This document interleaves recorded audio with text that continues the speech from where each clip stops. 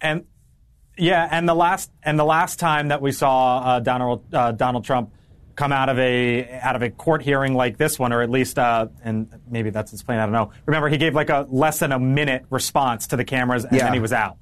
You never know with the 45th president of the United States. Well, we will find out soon enough. Blake, thanks for breaking that down for us. Don't go anywhere. We've got a special 2-hour edition of On Balance with Leland Vittert covering today's events in Georgia. That starts right now.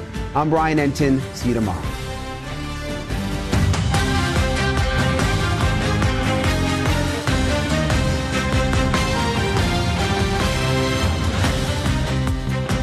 Welcome to the Ferris Show on television, 7 p.m. Eastern. We understand that Donald Trump is expected to land in Atlanta just a couple of minutes from now. We'll keep live pictures up on the screen. But let's start off the show with just a couple of facts to guide us over the next 2 hours. We understand the president will be in and out of Atlanta in that time span.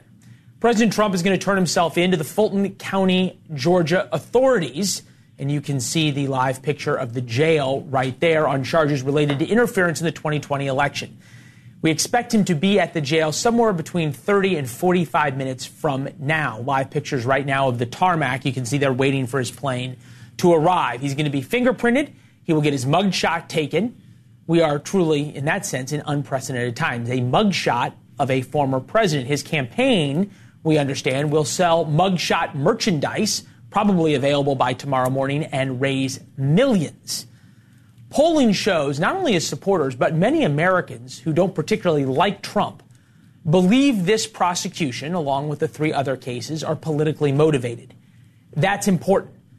And the fact that this is happening in prime time tells you a lot how Donald Trump views what is happening to him. That anger by so many Americans who don't necessarily like Donald Trump at what's happening to Donald Trump explains why his poll numbers have gone up with each indictment. Of course, despite the massive talk of security and the bracing for possible threats and everything else that you will hear, and the large security presence we see outside of the jail in Fulton County, the sun will rise tomorrow the same way it did this morning, with Donald Trump up double digits and the odds-on favorite for the Republican nomination. And last night's Republican debate still will not have changed much overall. Like that, don't like that, it's entirely up to you. But those are the facts. Erick Erickson is standing by from Georgia, one of the most keen political observers we know. But we begin with News Nation's Robert Sherman at the Fulton County Jail. Hi, Robert. Hey there, Leland. And as you said, of course, there's always this talk about security and waiting for what's to come here. I mean, not to even beat around the bush, this is a very in-control situation here. I mean, you see a lot of people, mostly members of the press and law enforcement, but there are some demonstrators here, but everyone just exercising their First Amendment right. Nothing has gotten out of hand here. I would say, though, is that yesterday we saw the chaotic flurry of members of the press chasing down former New York Mayor Rudy Giuliani. That was the most tense and hectic that we've really seen this entire scene here in the week. But that being said, there's a lot of anticipation for the former president's arrival here today, largely because of a couple of those things that you mentioned here. There's the optics of the fact that there's a former president who will be turning himself into the Fulton County Jail. There is the strong possibility that we'll be getting a mugshot of the former president tonight. That's the latest guidance that we've been given from the sheriff's office here as well. So even though that this is the 4th time that we've gone through this, there is anticipation on the ground here for the former president to arrive. But again, emphasizing, Leland, the scene very much so in control. Fulton County sheriffs very much so in control of this scene, Leland. All right. President Trump's plane, as you saw, just touched down at Hartsfield-Jackson International Airport. It's about 30 minutes or so, maybe a little less of a drive to the Fulton County lockup there. Process goes property intake, physically searched, body scanner, medical screening, fingerprints taken, mugshot, checking for outstanding warrants. That is for your typical defendant. Obviously, the former president of the United States is anything but typical. Joining us now, Erick Erickson, radio show host and author of The Biden Strategy, Blame the Judges, author of one of the most insightful, if not the most insightful, political note on the planet that you can receive in your email inbox. It's good to see you, Erick, as always. Look, President Trump got to choose the time and the manner. He chose prime time exactly 24 hours after the Republican debate. And what I'm realizing is that 24 hours after the Republican debate, no one's talking about the Republican debate. All they're talking about is Donald Trump, which Donald Trump has learned over the past 8 years is good for him politically. Oh, it's actually a brilliant strategy. He tried the Tucker Carlson interview, which actually fell very flat. No references to it, despite supposed astronomical views on Twitter. But now this, everybody's talking about this.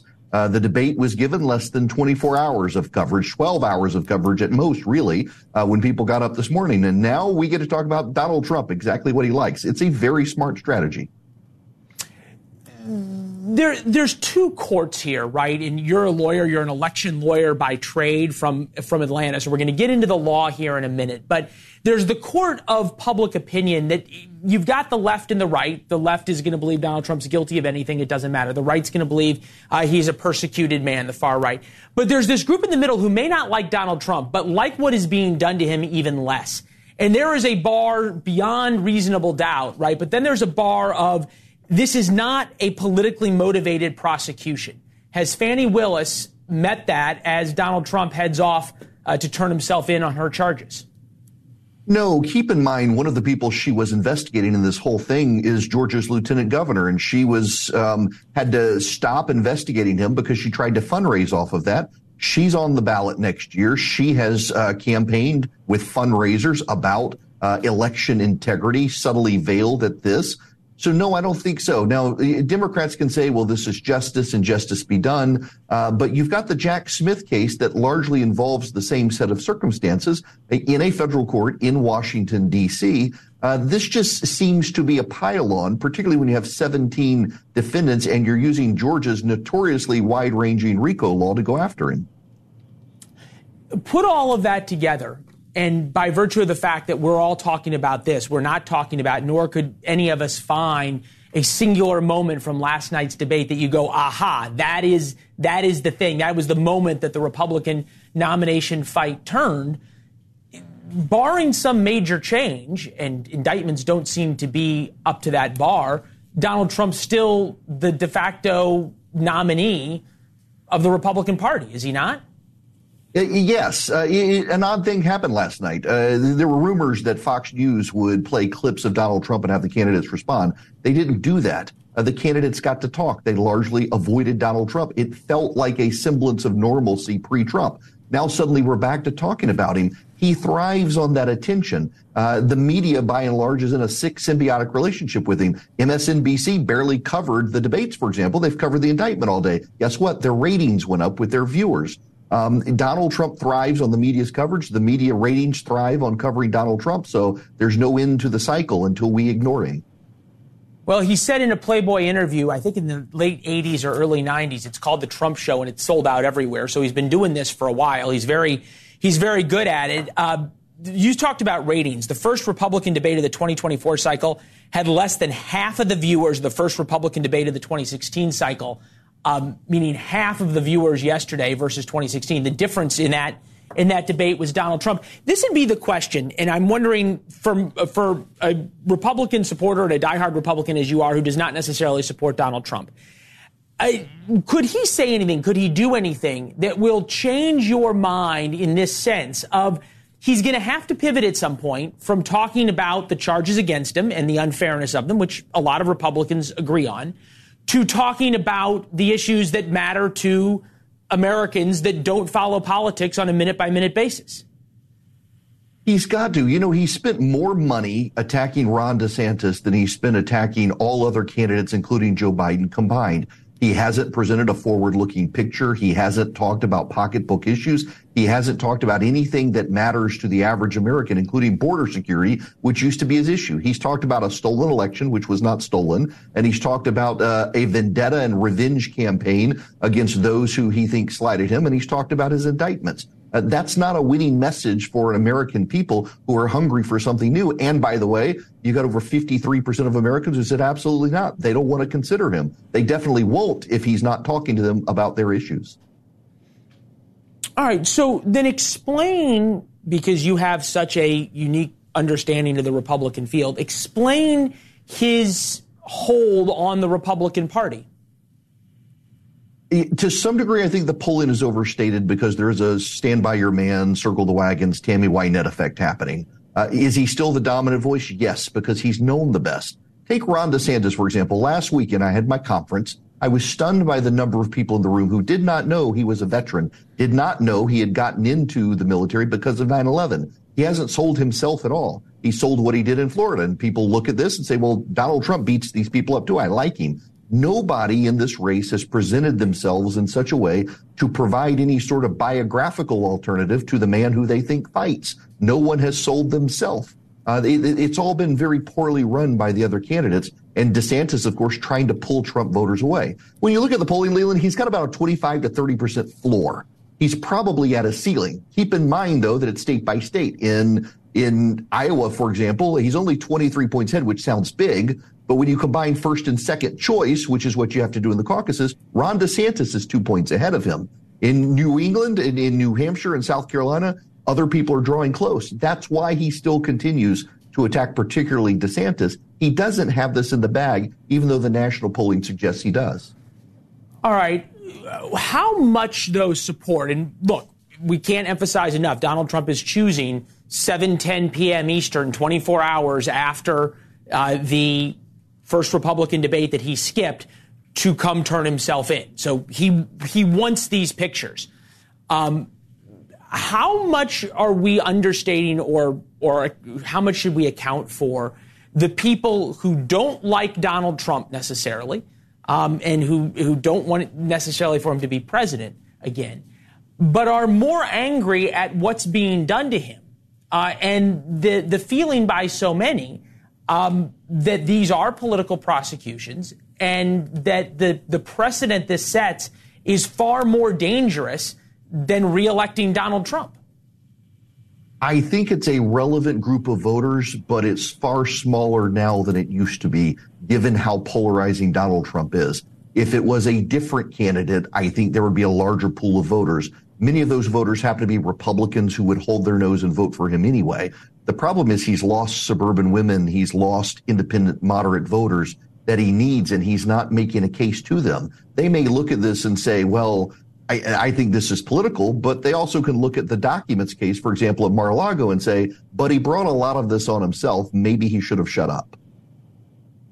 Yeah, it's pretty wild in so many ways. Eric, your analysis is always thoughtful and insightful at the same time, entertaining as well. I know we'll see you on the radio tomorrow. Thank you, as always, my friend.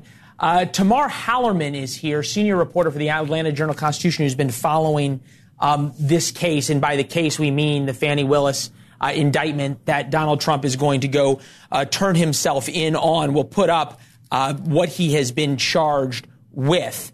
GA, election interference, 13 charges, 76 years, and you heard Eric Erickson talk about the RICO charges, racketeer influence, corrupt organization charges. Georgia has a very broad statute, and Fani Willis has been criticized before for overcomplicating cases by bringing that statute into play. We appreciate you joining us here. Tamar, tell us, just from your experience in terms of how this normally goes, what the president goes through when he heads to the Fulton County Jail. Sure. Well, there's all sorts of things that'll need to occur after he arrives, which we're expecting around 7:30. He's going to have to arrange for his bail. And I was able to confirm a CNN report just now that he's working with a local bail bonds company to help provide the money. There's going to be a medical test. He's going to have a body search. There's going to be electronic fingerprints and, of course, the notorious mugshot. So quite a few steps to go, although whereas your average defendant might have to wait hours in a little room with other people before getting through this process, Donald Trump, of course, is a different case, and there's Secret Service protection involved. So he might be able to get through this much quicker than your average. So, Tamar, I don't know if you can see this. We're going to interrupt you for a second. Donald Trump's just walking down the stairs there, waving at the press pool that will be in the motorcade to the jail and back. We're just going to listen in for a second, see if he says anything.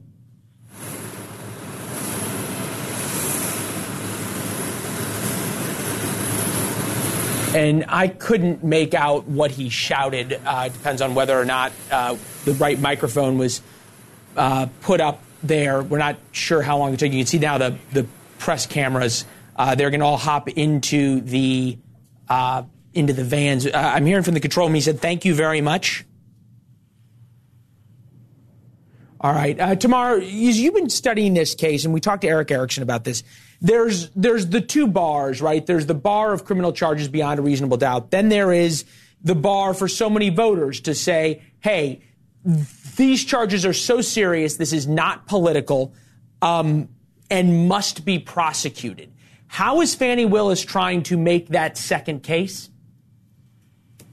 She's trying to divorce this from politics as much as she possibly can. Of course, that's an impossible task given the set of defendants in this case. But I think she's trying to do this as by the book as she possibly can. And she really took her time announcing these charges, pursuing these charges in front of a grand jury. She was heavily criticized for not doing this faster. There were many people, especially after that phone call with Brad Raffensperger leaked, who said she is more than enough just with that tape to pursue charges. And she really said no and took her time. So I think the hope is that by doing that and dotting her I's and crossing her T's, she'll be able to show voters that she's not politically motivated. Of course, that's not the world that we live in 2023. And no matter what she does, she's going to be accused of that. Yeah, right. I mean, that's just sort of the world we live in. I know you cover the legal proceedings in Fulton County and in Atlanta better than just about anybody else. Jim Jordan, chairman of the Judiciary Committee, has now asked for records about whether Fani Willis and Jack Smith, the special counsel, interacted and talked about and shared evidence in this case. What are you hearing about that? Was that expected? Was that understood? Was that anticipated? And therefore there was some blocking and tackling before that? Or is this something from left field? This has to have been anticipated. Similar requests were filed for Manhattan DA Alvin Bragg. So I'm sure her team was anticipating something like this. For what it's worth, DA Willis has told the press that she has not been in contact with Jack Smith. But at the same time, traditionally, the DA's office, if they are going to be interfacing with the Justice Department, that's often done through their field office in Atlanta. So maybe there's wordsmithing going on there. I haven't gotten a great sense of that. But if anything, you can see that the two sides haven't been coordinating so much. Jack Smith, it appears, rushed to get his charges out before DA Willis kind of telegraphed her when she wanted to move forward. So it seems like they're kind of going their own ways. And of course, there was significant overlap between the two sets of charges in the January 6th case and now with this Fulton County case. What do you make of, there's sort of two sides to this as we watch the motorcade head out of the airport. There's this concept that the RICO laws, the Racketeer Influenced Corrupt Organization laws that were built to go after, drug gangs and the like, are very broad in Georgia. And there has been a lot of discussion that oftentimes it's a little bit too cute by half, if you will, to try and allege grand conspiracies under RICO. It gives you a lot of power. It's fun to say. But in the end, it complicates a prosecution. That's something I've heard frequently from defense attorneys who aren't even a part of this case. They feel like prosecutors like Fani Willis in the past, even before she brought this elections interference case, have used it too heavily to be able to pull in all these people, even if they were more at the fringes of an alleged conspiracy or enterprise. They feel like it really broadens who's considered culpable for a crime in a way that's unfair. Of course, if you talk to a prosecutor like DA Willis, she says it allows her to tell the full story of what's going on and maybe go after these corrupt people at the top of these alleged organizations who traditionally might not have been able to be prosecuted. The most traditional example being the mob. The mob boss at the top might not have blood on his hands from directly killing somebody, but there was, an understanding with his underlings. When I say take care of this, they're the ones who to take care of it. So she's applying that to things like Atlanta school teachers, or in this case, Donald Trump and the 2020 presidential campaign. Yeah, there's an irony here that those on the right were quite happy when Fani Willis went after some gang members and rappers using the RICO charges, and there was a discussion of how interesting it was, and now it's obviously the shoe is definitely on the other foot here. Hey, I just want to say incredible reporting. We're really happy you were able to join us. I know you've got a lot of work to do tonight, but if you get anything from your sources, check back in with us throughout the next couple of hours. Thank you. We're watching the motorcade here of President Trump, former President Trump, heading to the Fulton County Jail. Appears as though they're a few minutes behind schedule. When we come back, a little bit more on the process of what's going to happen when President Trump goes to the jail. And then also a little bit more on this mugshot, because President Trump's supporters have some special plans, not only for his mugshot, but there's now a solidarity movement among supporters to post their own mugshots. Can they turn the mugshot photo on its head for Democrats? That when we come back.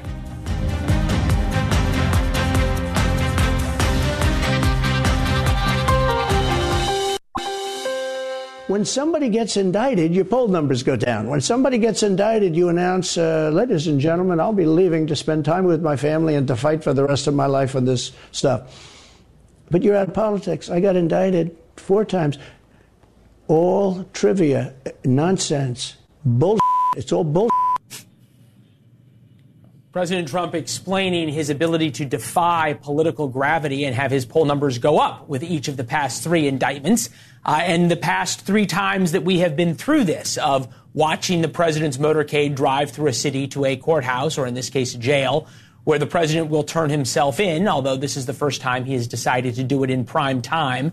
Now, 24 hours after the Republican debate, you can see the highways in Georgia around Atlanta have been cleared for the president's motorcade. Here with the panel, Shermichael Singleton, political consultant, host of the Shermichael Singleton Show on SiriusXM, Kurt Bardella, Democratic strategist, LA Times contributor, and former House GOP Oversight Committee advisor, a man who knows both sides of the aisle. Look, Donald Trump's got a point here, that every time this happens, his poll numbers go up. Everyone's talking about there's going to be a mugshot. There's going to be a mugshot. The campaign's already selling merch on the mugshot. Mm-hmm. He's on to something. Oh, I mean, there's a reason why they call it Teflon Don, right? Like, until or if there's a point where he gets taken down, he's right about that. Every time something happens like this, his numbers with at least the Republican primary electorate go up. His lead over his nearest rival, in this case, Ron DeSantis, increases. I mean, if you're Donald Trump, there is very little reason why you would deviate from this strategy at this point. We're, 7 years into the Trump show, and it's still working just like it did in 2016. So for Donald Trump's perspective, blowing off the debate, overshadowing debate, deliberately planning to turn himself in 24 hours after the RNC debate, the guy knows staging, man. He knows PR. That no one's going to talk about, Kurt, tomorrow. We're not going to talk about the debate. It's like it didn't happen. Zingers, sound bites, it's like it never happened. I don't know if we have the shot from inside the motorcade, but the campaign, his campaign, allows the pool, which is the press pool that travels with either the president or at times former presidents or presidential candidates.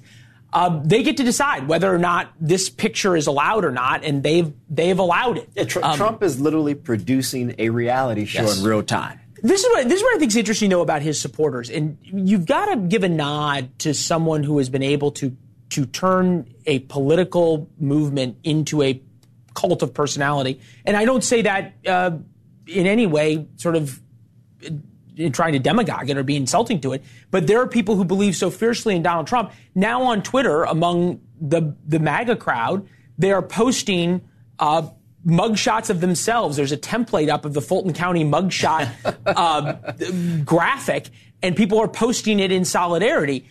Shermichael, there's no other Republican who even comes close to that kind of devotion. No one has that type of command within the Republican camp, and not even President Biden himself has that type of command with the Democratic voters. And what it does showcase is that Donald Trump, to me, or his supporters, I should say, look to Donald Trump more than just him as an individual. But I think what he represents as being anti-establishment, I think being anti-bureaucratic in terms of the political process, generally speaking. And I always have to remind people of this, Leland. Donald Trump's supporters don't just dislike and distrust the Democratic establishment. It's the Republican establishment as well. They would probably put them on the same plane. Throw the bums out. Oh, absolutely. And so I think Trump in many ways has become the embodiment of that sentiment. Yeah, and that sentiment, by the way, is real, and it's not necessarily, you and I, we went through 2016. You used to always talk about finding sort of the unicorn, which was the Bernie Sanders voter who, if Bernie didn't win the Democratic nomination, was going to vote for Trump. It turns out there were zillions of them. There's an urban-rural divide in America. There's a rural sensibility that Donald Trump speaks to, even though he's from New York City. I guess this would be the question. Kurt, you made the point earlier that, hey, Democrats are secretly loving this because it means that Trump's going to be the nominee and Trump's easy to beat. Democrats thought the same thing in 2016. There's a danger in the hubris here? Well, there is, but there's also a track record in that they've already beaten this guy before. They beat Donald Trump in 2020. And someone's going to have to someday show me, and maybe Scott Tranter, who will join us later on, I know, can tell me this. What is the universe of voters that voted for Joe Biden in 2020, has seen what has happened in this country, has seen what is going on with Donald Trump, 4 indictments and all of these things, 4 different cases.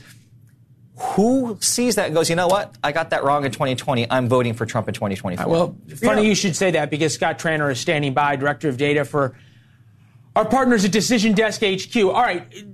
Are there Trump-Biden, went for Trump in 2016, Scott, went for Biden in 2020, and who, because of their anger, either at Joe Biden because of the economy or their anger at Democrats for going after Donald Trump, are willing to, in the words of Winston Churchill, re-rat? Look, there are not a lot of the voters Kurt described, but I will remind Kurt about 30% of America doesn't vote each time, and Donald Trump has a proven track record of getting people who haven't voted before to come out and vote. And I think that's where it's dangerous for him in 2024, if you're the Democrats, is his ability to get some of those rural and suburban voters who don't always vote, who are inspired by him, to use your words from earlier. He is a cult of personality. He's a cult of personality, and how much of that is helped? How much of the devotion to personality is increased because of these images? Donald Trump will tell you he is being prosecuted because of his willingness to fight the establishment on behalf of the little guy, on behalf of rural America, Scott. And is there any polling that resonates not just with diehard Trump voters, but with people who may not really like Donald Trump? Short answer to your question is no. The long answer is there is, amongst the general electorate population, Donald Trump does very well in the mid-40s, just like Joe Biden. But among the consistently voting population, especially among the independents, Donald Trump does not do well. His favorability and support and does a good job is not well among the independents. And I think that's where the biggest weakness is. Among those who are going to consistently come out and vote, not very strong. Among those who may not come out and vote or have yet to prove they're going to come out and vote, he does okay, on par. Well, and the other thing, too, I want to point out is that as Trump has this major effect of getting people to vote that may not have voted before, he also has an incredibly mobilizing effect on the Democratic Party base. I'm thinking about 2022, when the message was dire. Democrats were in disarray. They were going to lose in a massive red wave. There was very little incentive to really show up and vote if you're a Democrat. And yet, with the specter of everything that's going on right now unfolding behind us, Democrats did show up and actually vote. Well, there was no red wave. There was no red wave. Even though Republicans won back the House, they won it with just 4 seats. They were supposed to get us. They were bragging about a 60-seat majority at one point. Can I jump in here, Leland? I mean, it wasn't because of Donald Trump. Abortion was the leading issue in the country at the time. And I want to, sort of push back here on a couple of things. We need to look at the state of the economy. What will that be next year? We need to look at gas prices. We need to look at fuel. We need to look at food. I just want to interrupt you for 1 second. So you can see now the motorcade has gotten quite a bit larger. Wow. Presidential-esque, really, in terms of the amount of police motorcycles. And now we have some cameras pre-positioned along the route into the Fulton County Jail. So I'm trying to figure out exactly where. Guys, do we know which camera this is that we're watching as the cars pull in? Is that where all the reporters are outside the jail? Yeah, all right, so he's pulling into the jail right now, literally exactly on time. We said 7:30, and there he is. So at least on paper, and you can imagine the Secret Service has gone there and walked through this process, it's about a 20 to 30-minute process once they are inside the jail, fingerprinting and the mugshot. We don't know if he will go through the other indignities, shall we say, that people who are processed in this jail go through. We've heard it's a rather grim place, even as jails go. Look, Shermichael, at some level, this is also motivating. I've never actually, in all my time watching presidential motorcades, I've never seen that. It is a Bearcat from what appears to be the local SWAT team as part of the motorcade going in. So there's a large presence there. Look, is this motivating to, shall we say, swing agnostic Republicans, if you will, versus, and I think I'll put the other point that, finer point, you said abortion was a big issue in 2022. In 2022, Joe Biden in September and Democrats flipped it and put Donald Trump on the ballot, even though he wasn't on the ballot. Does this begin to weigh on people may not like what's happening to Donald Trump, but they don't like the drama either? No, they don't like the drama, but I'm more concerned about whether or not I can afford gas. I'm concerned about whether or not I can afford rent or buy a home. I'm concerned about walking to the grocery store if I live in D.C. and getting shot by some thug because the district attorney has decided we're not going to put people in jail. What Donald Trump is going through, in my opinion, does not trump those things. Those are very real things for the American people. And so to Scott's point about voters who don't typically vote, I think many of those people are out there and they say, you know, I don't like Trump, but do I want a feeble Joe Biden? Do I want a Joe Biden and a Kamala Harris who's soft on crime? Do I want a Joe Biden and a Kamala Harris where the economy just isn't strong? I think the answer is no. You're saying soft on crime as their guy is pulling up to a jail. I surely did. No, but look, the irony, and as we're watching a Secret Service SUV pull up to the Sally Port of the Fulton County Jail, the irony is it was Fani Willis who went after gang leaders and rappers on the very same, very broad RICO statute in Georgia that is now being used against Donald Trump. There was criticism of her there. Which, by the way, Atlanta has a crime problem. I went to college in Atlanta. I talked to a lot of people in Atlanta. They have a crime problem. Shermichael's right. How you just said what you said is exactly what every Republican should be saying. But I didn't hear that last night at the debate, and I don't hear Donald Trump ever saying that. I actually heard a lot of it at the debate last night, except nobody paid attention to it because we're all watching and waiting for this. So, as I understand it, we're going to take a quick break here while the president is inside the jail. Back in a minute with a little bit more on the president's legal arguments on exactly these charges that he's facing. The DA just filed for an October trial. Could there be a trial before Iowa when we come back? We have a crime.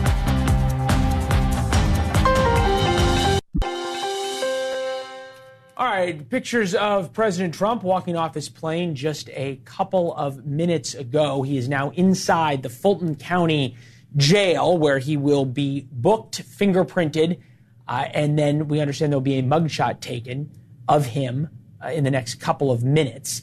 Joining us now, former Assistant Public Defender, Fulton County, Shandell Summer. Shandell, just because it's sort of such a wild thing to consider, a Secret Service SUV backing up to the Sally Port at the Fulton County Jail.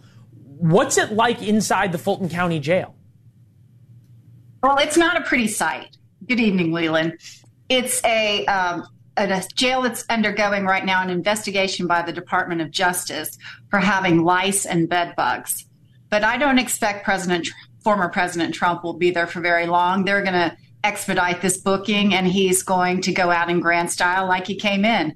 I mean, this is the most presidential surrender I've ever seen in my life, and I think it's unprecedented, and he will absolutely turn this into such a win under these circumstances. Yeah, well, I think it's a big mistake. We're all covering it in prime time. That's kind of it is. I'm interested in your take, simply from a legal perspective, of the idea of these charges under RICO, racketeer influence corrupt organizations, because Georgia has a very broad RICO statute, and Fani Willis, who's the DA there, has been both praised by Republicans for using RICO aggressively, but also at times has gotten herself into trouble, right? Because it's pretty easy to overcharge in these cases. What's realistically the president's lawyer's chance, and what do you make of the request for an October trial? I think Fannie Willis is a little RICO crazy. She's already involved in a huge RICO case with Young Slime Life, a supposed rap organization that is involved in all sorts of crimes. They haven't even gotten a jury seated. They've been trying to qualify a panel since January. That's unheard of in Fulton County. There are so many rank and file crimes out there, murders, rapes, robberies. She should be focusing on this. These charges have already been indicted by Jack Smith up in Washington involving basically the same conduct. So the idea that she's going to go through it in great detail and try to pull in a wider net, I think it is politically motivated. I think she was too far down the road when the federal indictment came down and she couldn't back off. She'd already spent 2 years on the investigation. So it's unfortunate that the Fulton County taxpayers like me are going to have to pay for this prosecution, but it's really not necessary. This was basically just bad lawyering. It was an idea. You mentioned the investigation because there was a grand jury that was impaneled, a special grand jury for this. And it's worth noting because as we're watching the former president now being booked on these charges, who's behind them? It's both Fannie Willis, who's the prosecutor, but then also the foreperson of that special grand jury, you might remember, gave some interviews that called into question sort of how seriously the process was really being taken. A couple of those sound bites. Take a listen. This was a really cool experience. We were never instructed to avoid all the news. I kind of wanted to subpoena the former president. I thought it'd be really cool to get 60 seconds with President Trump. We definitely discussed him a lot in the room. There's a difference between the crimes we were called to investigate and crimes that were committed in the room. There are no major plot twists waiting for you. I will be sad if nothing happens. Chandel, does the president's lawyers get to use all that? I think that's a young woman who is excited about being part of the process. And believe it or not, in all of the juries I've selected in my career, people are always kind of wanting to be on the jury. And this is a big one she can talk about forever. It's a celebrity case and Americans love reality TV. So, but the idea of the special purpose grand jury was challenged by Trump's attorney, Drew Fenling, as being unconstitutional. And they really didn't have much of a purpose other than to do the investigation. The actual indictment of the president came from yet another grand jury that she called in for that purpose just a couple of weeks ago.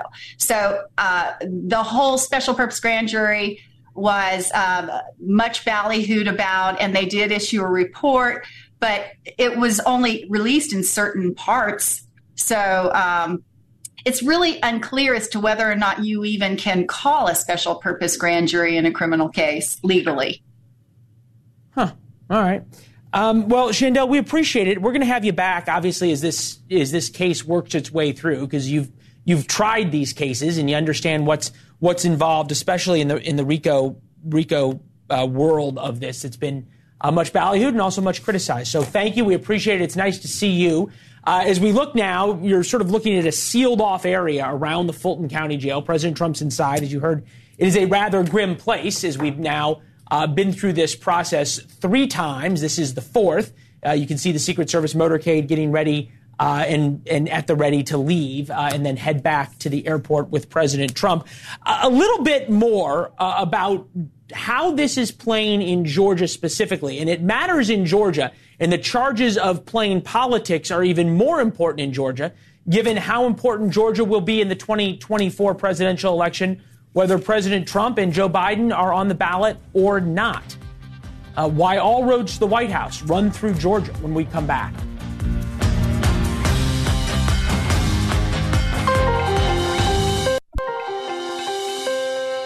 All right, welcome back. We understand that President Trump has been booked inside the Fulton County Jail. Outside the Fulton County Jail is Donnell Suggs, editor-in-chief for the Atlanta Voice, with us now. Look, Donnell, put this in perspective for us politically in Georgia. This is a state that President Trump won in 2016, lost in 2020, obviously, and now here we are. Does this fire up a certain base of voters for him for 2024, or are Georgia Republicans just tired? I think people are tired. I think Georgia Republicans are tired. I think there's still a strong base, and there will always be people who will be Trump 2024. I saw someone with a Trump 2024 or whenever hat. Like, there's still going to be a base for that. But I think people are tired. I think this is just enough is enough already. And if 4 indictments don't do it, I'm not sure what will. Well, that may be the point, right? That nothing will do it. I'm interested about Fani Willis because she seems to be disliked by both the progressive left and now by all Republicans. And so much of it revolves around this use of the RICO charges, racketeer influence corrupt organizations, and the accusations that she's someone who sort of over-prosecutes and over-complicates things. Clearly, this has been brought after the Jack Smith indictments. It's a double indictment, state charges on something that's already been charged federally.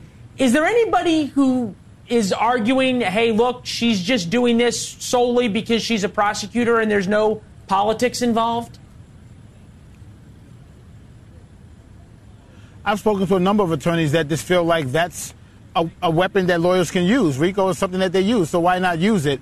I don't know why I hear people often say, oh, that's her secret weapon, or she's always using it. I mean, if you can use it, why wouldn't you use it? The whole point of being a DA is to win. You're not trying to lose. So if it's something that she's familiar with and she's won in a big way with the Atlanta Public Schools cheating scandal, and she's working on this YSL case, so, I mean, third time's a charm. I don't see why she wouldn't use it. So I don't feel like she's being necessarily depicted in the right manner. Fair enough, and she's also been quite tough on crime. She's seen as a tough on crime Democrat.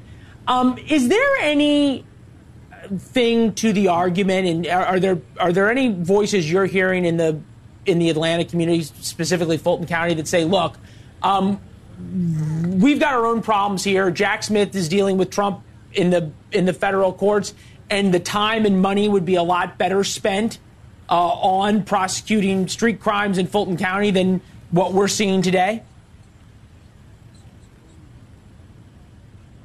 I hear that often from my readers. I hear that often from people in Atlanta, just on everyday life. We have so many things going on. Why aren't you worried about that? But here's the thing, though. That wasn't the case when people wanted the cheating scandal solved. And that wasn't the case when they voted her in as district attorney. So you do the job. You do the job in a small way. You do the job in a big way. I mean, isn't this a part of the job? So, when I hear that, I go, there's always going to be more things going on. Atlanta's a major American city. And to be fair, she's run on these issues. So there you go. That's where we're at. Danielle, good to see you as always. Right. Thank you very much. We'll be back to the Fulton County Jail as President Trump departs. We'll see you in a minute.